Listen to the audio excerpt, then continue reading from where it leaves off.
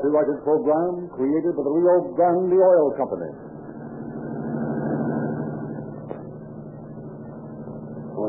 Attention all cars, attention all Yuma County Sheriff's cars. Broadcast 133, a missing persons report.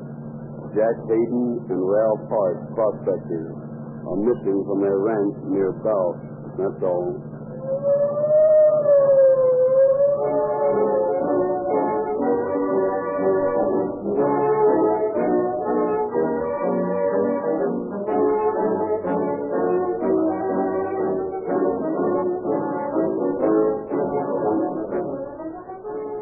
Tonight's crime occurred in Arizona, that land of wide open spaces, of long desert roads.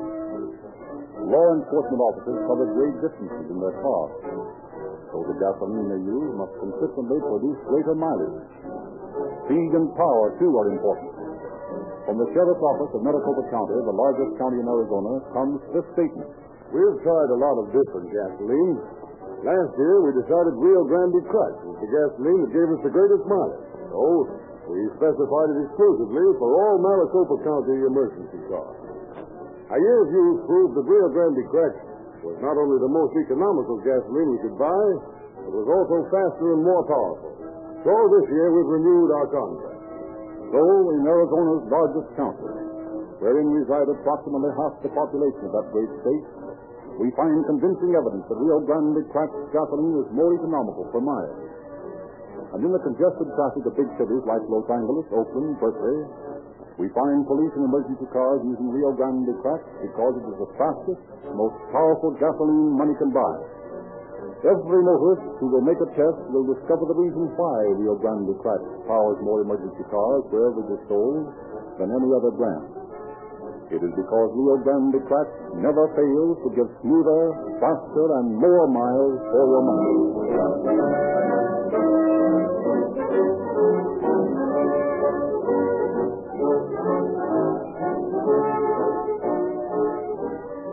Now it is our great pleasure to welcome to Calling All Cars, Sheriff T.H. Newman of Yuma County, Arizona.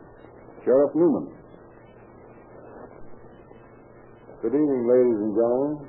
I'm honored that tonight the Yuma County Sheriff's Office joins the distinguished list of law enforcement bodies to exploit have been selected by Calling All Cars for radio demonstrations. The territory which we patrol in Yuma County is indeed rugged, but not quite so wild west.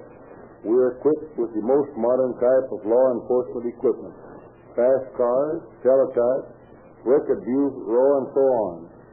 But when we encounter a crime such as the one about which you will hear in a moment, then it is the backcountry work, and doesn't differ much from the kind of work the gun-toting sheriffs of the old days were called upon to perform. It isn't strange, however, that crimes such as this are encountered by Eastern criminals who will think they can hop in a car or on a horse or in an automobile and disappear over the hills, just as they have seen in the movies. This is no longer so, for we have automobiles too. And there is the telephone and telegraph, feeding a message of the crime faster than they can travel. They are playing a sucker's game, just as those boys did. No matter how rugged the country or how remote the spot, the criminal leaves a trail, and the law is sworn to follow it. In the end, the criminal is bound to lose.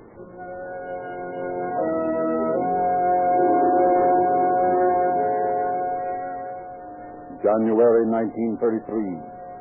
On a cold winter's afternoon, 3 men sit in a hall bedroom in a midtown rooming house in New York City.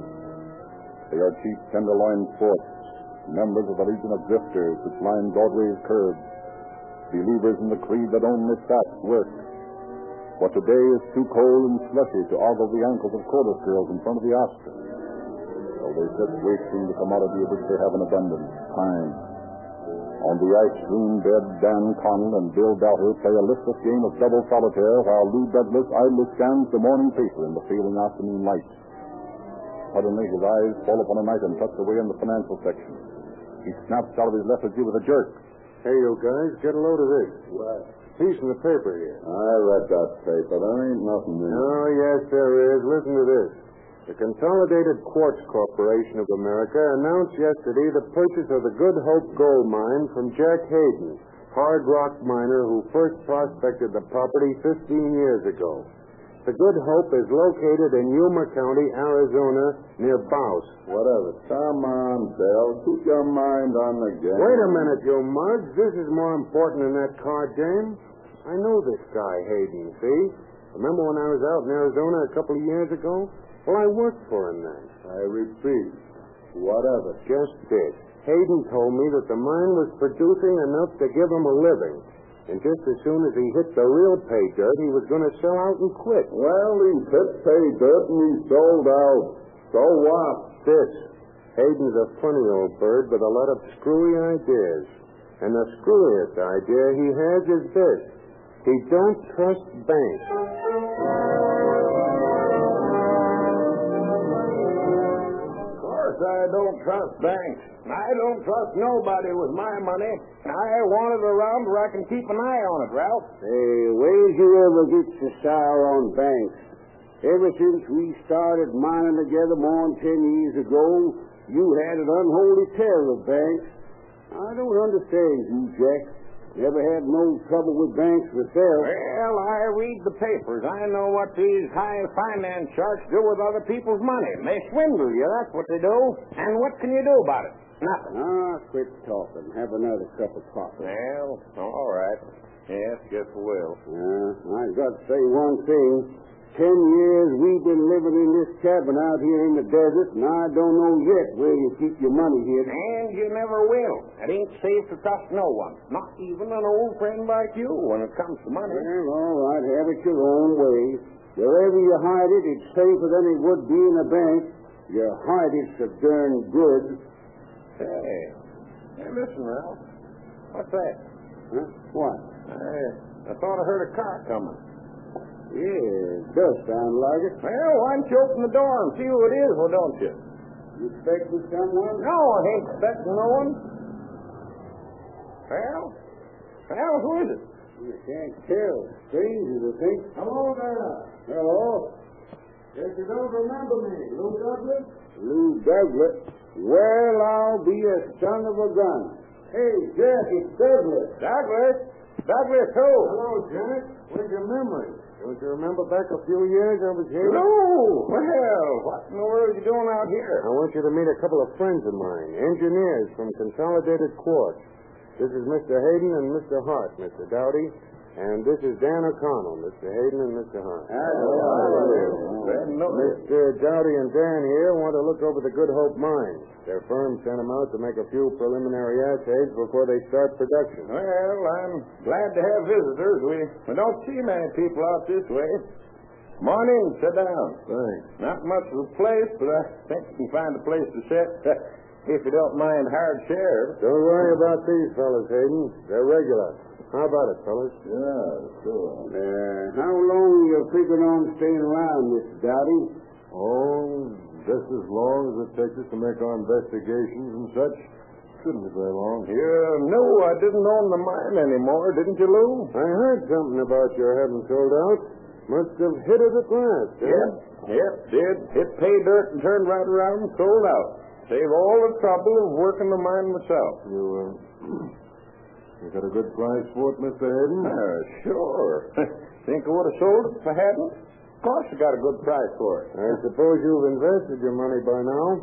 Got all over those silly ideas of yours about banks and things you used to talk about. Silly ideas? Silly, I say. What's silly about it? Say, if you come out here to tell me something, you might as well get over the ideas. I ain't in the market for nothing. We don't want to sell anything. Just wondering what you've done with all your ideas, that's all. Well, you can't never tell. You might have tried to sell me something. Say, not to change the subject or anything, but where does one sleep around here? Is there a hotel or anything near? A hotel?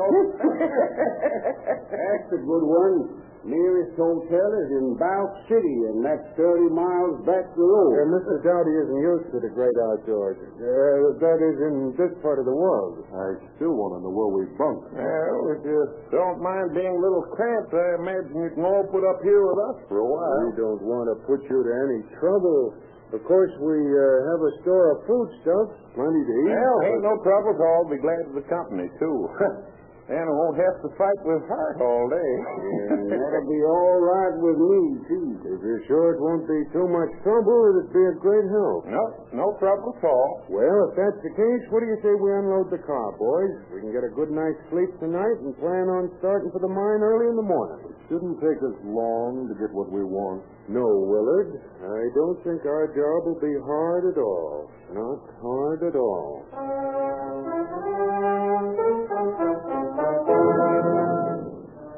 Well pleased with the success of their first step, the three men spend the early part of the evening talking of the mine, of Hayden's luck in hitting it rich, eagerly hanging on every word the old prospector says in hopes of locating his money cache. But although Hayden is willing to talk about his success, he is careful not to make any mention of what he has done with the money.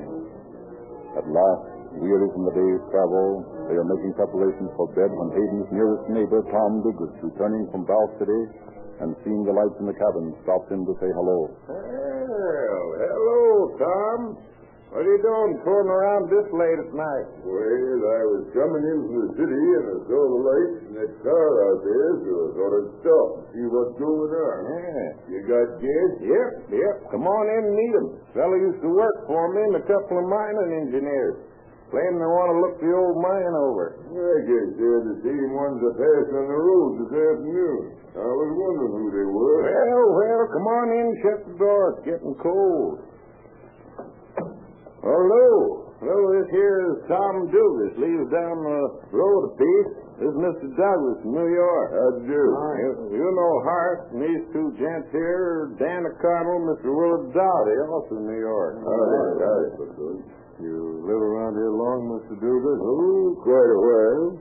Must be familiar with the Good Hope mine, then. Know every inch of it besides. Good. I was thinking that maybe if somebody went along with us tomorrow, it would speed matters up. Of course, we were anxious to get our report and get back to New York. Maybe you could go with us in the morning, huh? Well, I suppose it could if it'd help, ain't it? Oh, it would. It'd be a great help.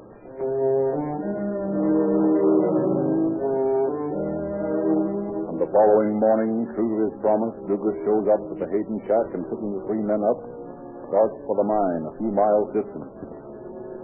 Douglas makes a trip through the mine as fast as possible, picks up a few samples of ore, and throwing all the samples into one big bag, returns to Hayden. Once there, Douglas makes the excuse of talking to Hayden alone, and Dugas leaves them, saying that he will return in the morning. And once he has left, Douglas calls his two cronies aside and explains his sudden hurry. I'm not sure, but I think that old coot Dugas suspects something. I didn't like the way he looked at me. So what? So we've got to find that dough and get out of here. You find out anything from Dugas worth knowing? No. He says that Hayden hasn't got any dough, but I know different. The only thing that's bad is that we don't know where it is, and I don't think Hayden's liable to tell us. Yeah. What do we do? Tonight, after he and Hart have turned in, we'll do a little snooping. If it's in the house, maybe we can find it. And if we don't? Then we stick around until we do.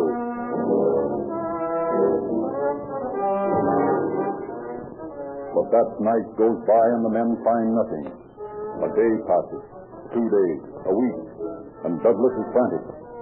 Hayden and Hart are beginning to wonder why they don't leave, and Douglas realizes that the only way to find the money is to get the two of them away from the place long enough for a fair search. But how to do this? Then one night, just as Douglas is about to give up, old Tom Dugas stops in to say that he's going to Balk himself. Hayden gives Dugas a lift, thanks him, and says he'll be home in the morning if there's anything else. And the following morning, Dugas starts off for the city. But as he's about to pass the Hayden house, he notices an air of desertion about the place. The car is gone and the front door is locked. On closer investigation, he finds that Hayden's dog is locked inside the house, a fact that disturbs Dugas. His suspicions aroused, he returns to his car, drives to Balk, and reports to Constable Joe Cavanaugh, the Balk City Sheriff's Office. And you say that he never locks the dog in the house when he leaves? No, sir. He's got a long line out in front. He always ties the dog out there. And that ain't all.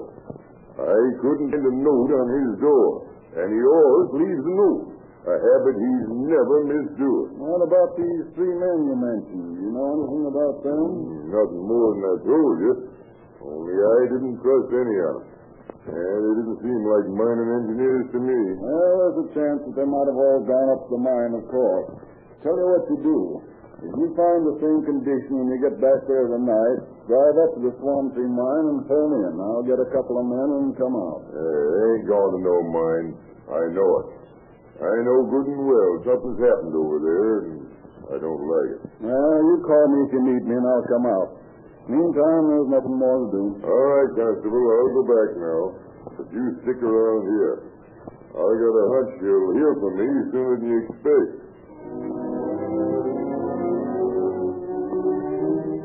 And that night, the phone in Constable Cavanaugh's office suddenly jangled, and the voice of Tom Dugas informs him that there's still no sign of anyone at the Hayden house. Telling Dugas to go back to his place, Cavanaugh immediately wires Sheriff J.C. Hunter in Yuma and notifies him of the development. The sheriff replies that Deputies Jack Livingston and Bob Cowie are on their way to Bow. Next morning, when Livingston and Cowie arrive, Cavanaugh gives them the rough details of the case as they drive out to Hayden's ranch. Arriving, they find the place deserted. With the exception of the whine from a dog inside the house, there is no sign of any living thing. After picking up Dugas at his house, the three officers return and begin the search for Hart and Hayden. I guess the best thing to do is try and get in the house. They might be in there. Well, if they are, it's to think they're dead. They would have heard us pounding on the door. There's a screen window around on the side. Let's go on in that way. Right.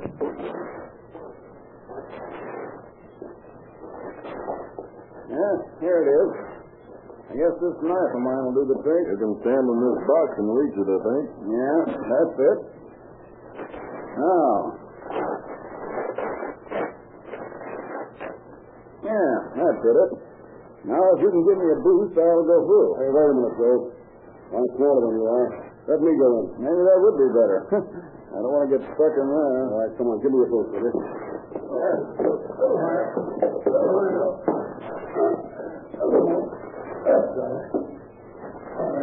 Okay. I'll take a look and let you know what's what. I can't make much sense out of all this, Constable. Looks like a wild goose chase to me. Well, we'll know in a minute. Find anything, Charlie? Don't find any bodies. Just a foot here. Hey, wait a minute. What's up? Hey, looks like there's been a pretty kind of drop of trenches right in here. Everything's been shut around. Doors all open. Well, that puts a different light on things. Cowie, see if you can unlock the front door from inside. I want to take a look myself.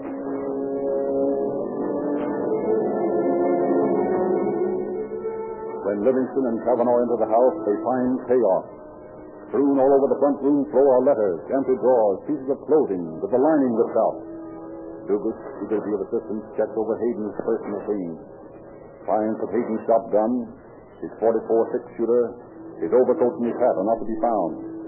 Gathering his men about him, Deputy Sheriff Livingston analyzes the situation. Boys, it's easy to see that we're up against something pretty serious. There's nothing much we can do until we produce the bodies of Hayden and Hart, or, better yet, the fellows who did it. Cowie, you and Cavanaugh might take a look around the grounds to see what you can pick up. I want to get a few more things straightened out here with Dugas. If you find anything, let me know. Right, Sheriff. Come on, Cowie. Let's get going. Okay. Now, Dugas, you can help me a lot. First of all, where did Hayden usually leave the notes you speak of when he left? Up on that piece of tin hanging there on the front porch. Come on, I'll show you. You know, he never went away without leaving one, Sheriff. And that's what made me think that there was something funny in the first place. Well, from the looks of things, your suspicions were right. I'm afraid there's plenty wrong here. Yeah. Here you are. See, here on this nail? Yeah. Well, let's take a look behind this tin here. Maybe a note could have picked up. Ah, here's a piece of paper. A note? Yeah. Let's see what it says. Gone to South. Home tomorrow, maybe. That's signed Hayden. That ain't from Hayden. No? No. I know it ain't. But he wouldn't say he made it. He was always sure about what he was going to do and when he was going to do it. Anyway, That ain't his right. Well, I guess that cinches it. The house searched, both men missing, and the forged note. Pretty conclusive evidence. What are you going to do about it, Sheriff? He'll go back to Bouse and send some telegrams. Meantime, I'll get Carr to look for tire tracks from the car you say these fellows had. Working against time, realizing that every second counts, Livingston leaves Carr to check tire tracks, while he, Kavanaugh, and Dugas hurry back to Bouse. There to send out a telegraph description of the car and the three fugitives. This done, he drives on to Yuma to make his report, leaving Dugas in the company of another deputy, George Cartwright, to return to the Hayden house to carry on the search. The next day, at the deserted shack, the two men start a minute inspection of the ground. If those dirty bums wanted to get rid of a couple of bodies, it strikes me they'd bury them, fellas. And if they did that, well, there's bound to be some signs of it. Yeah, all we got to do is find those signs. Quite a job with 1,000 square miles of desert and mountains to hide them in. Hey, wait a minute. Huh? Look over there. Say, come on. The mountain's freshly turned dirt. You think it? Come on, we'll get a shovel and start digging. It's what I think it is. We won't have to look any further.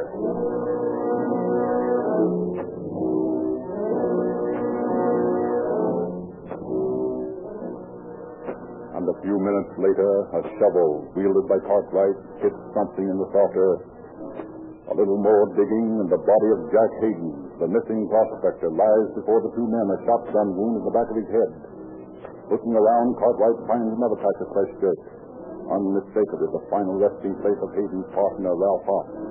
The corpus delicti has been established, but the murderers are still missing.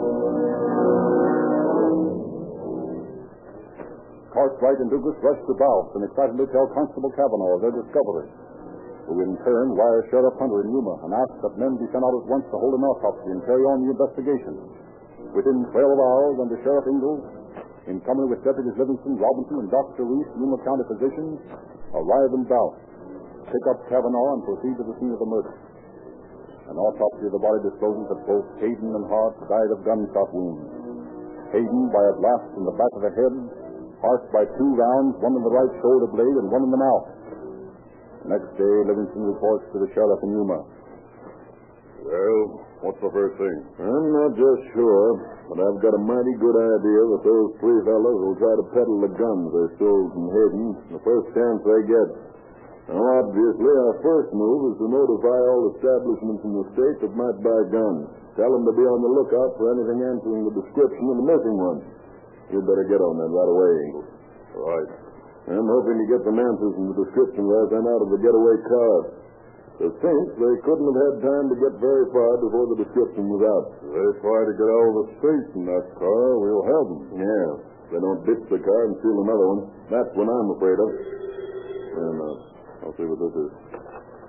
Hello? This is Deputy Gordon, Phoenix Sheriff's Office. Oh, yeah. Yeah, what's up, Joseph? Just received word from a fellow here in Phoenix. The boss that everybody wants to know the guns from 3 men answering your description on that agency. Good. You got this fellow there? Yes, name's Devin. Says he knows where these guys were headed for. Oh, what a break. Go on, Georges. I'm listening. He hears them saying something about wanting the cash for buses. He's pretty sure he heard them mention Tucson. Great. See if you can dig up anything else on it, and I'll get in touch with Tucson immediately. If they did go there, we'll undoubtedly be able to find someone who saw them. I'll check with you later. Well, and thanks a million, Georges. This is a real help. Okay, Goodbye.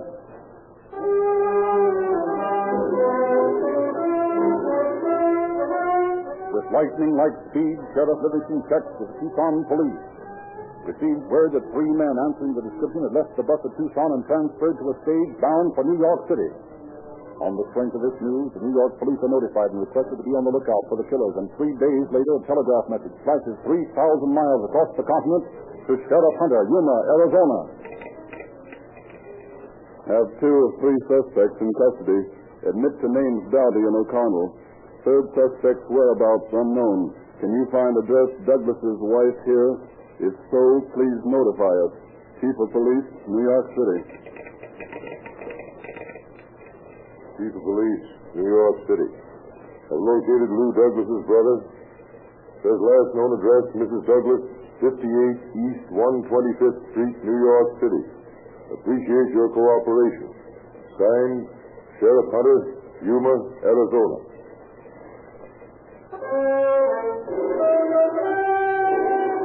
And in response to this message, Detective Maloney of the New York Detective Force, in company with two officers, stopped outside the door of a room at 58 East 125th Street, New York. I don't want to take any chance with this lad if he's still here.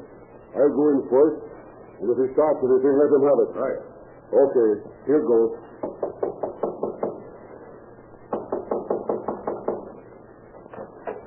Yeah? Is Mr. Lou Douglas living here? What's it to you? Well, nothing much. I just wanted to have a little talk with him if he was around, that's all. Well, he don't live here anymore, so you might as well scram. Yes, I suppose so. Well, stop that gun, Douglas. Stop it, I say. Here's a nice pair of bracelets for you. That's better now. So you thought you'd let us have a slugger away, Douglas? What's this all about anyway? I haven't done nothing, and my name's not Douglas. I know. Your name's John Smith, and you want to see your attorney. All right, boys. Let's take Mr. Smith a little tour of the tomb.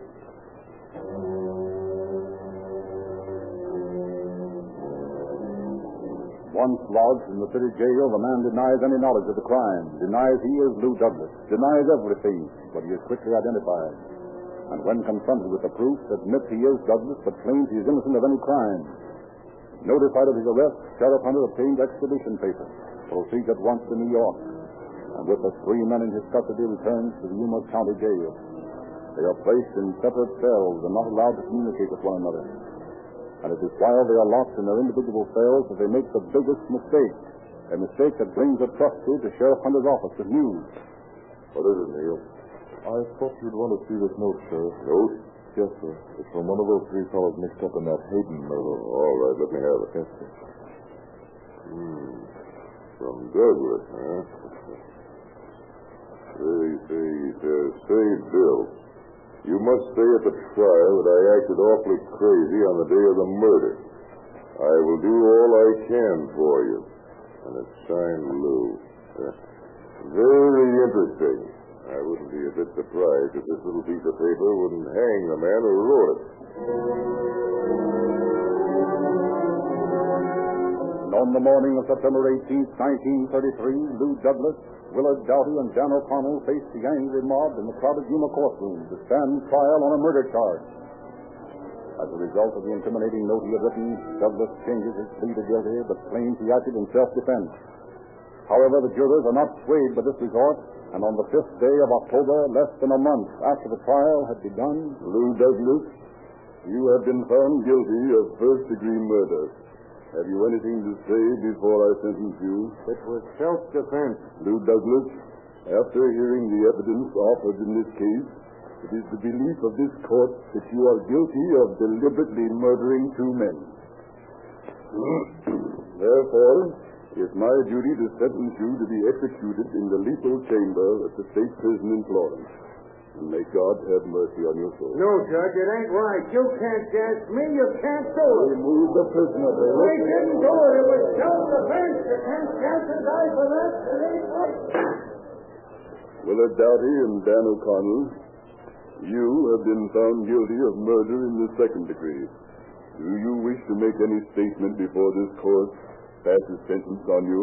No, sir. No. Very well.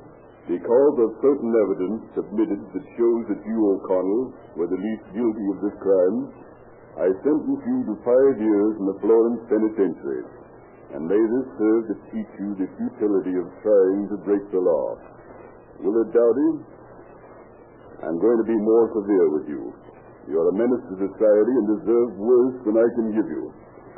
However, it is the sentence of this court that you shall spend the next 25 years of your life in confinement at Florence Penitentiary.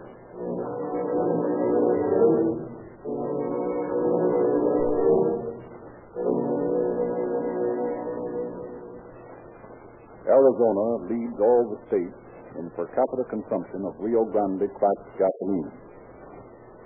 Arizonians have learned that Rio Grande's patented cracking process produces a gasoline that gives greater power, speed, and mileage than other brands selling at the same price. And in driving their engines at high speed over long distances in desert heat, Arizonians have learned that there is one motor oil which never breaks down. That's Sinclair motor oil. And you can get it in tamper-proof cans wherever Rio Grande cracked gasoline is sold. Because all wax and petroleum jelly is extracted from Sinclair motor oils, they never get thin or watery at high speed or blistering heat. Your car won't use so much oil when it runs on Sinclair because the parts that burn into carbon so easily are already removed. You get a really pure oil that never fails to give adequate lubrication. This month, we especially want everyone to go into a Rio Grande station and ask for a copy of the new double-size Calling All Cars News. You'll enjoy reading the true detective mysteries, the police, movie, and radio news. And every boy and girl will want to read about Rio Grande's Junior Police Department and the 15 valuable free gifts. Ask for your free copy wherever Rio Grande cracked gasoline is sold.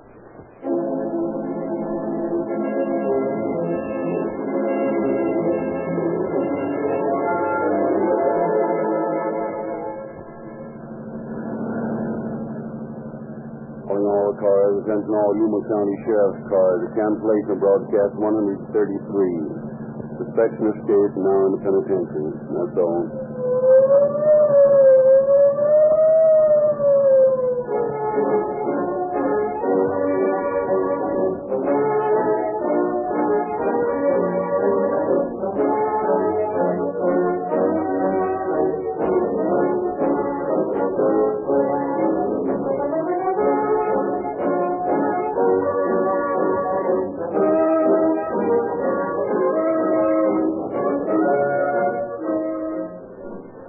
This is your narrator, Frederick Lindsley, bidding you good night for the Rio Grande Oil Company.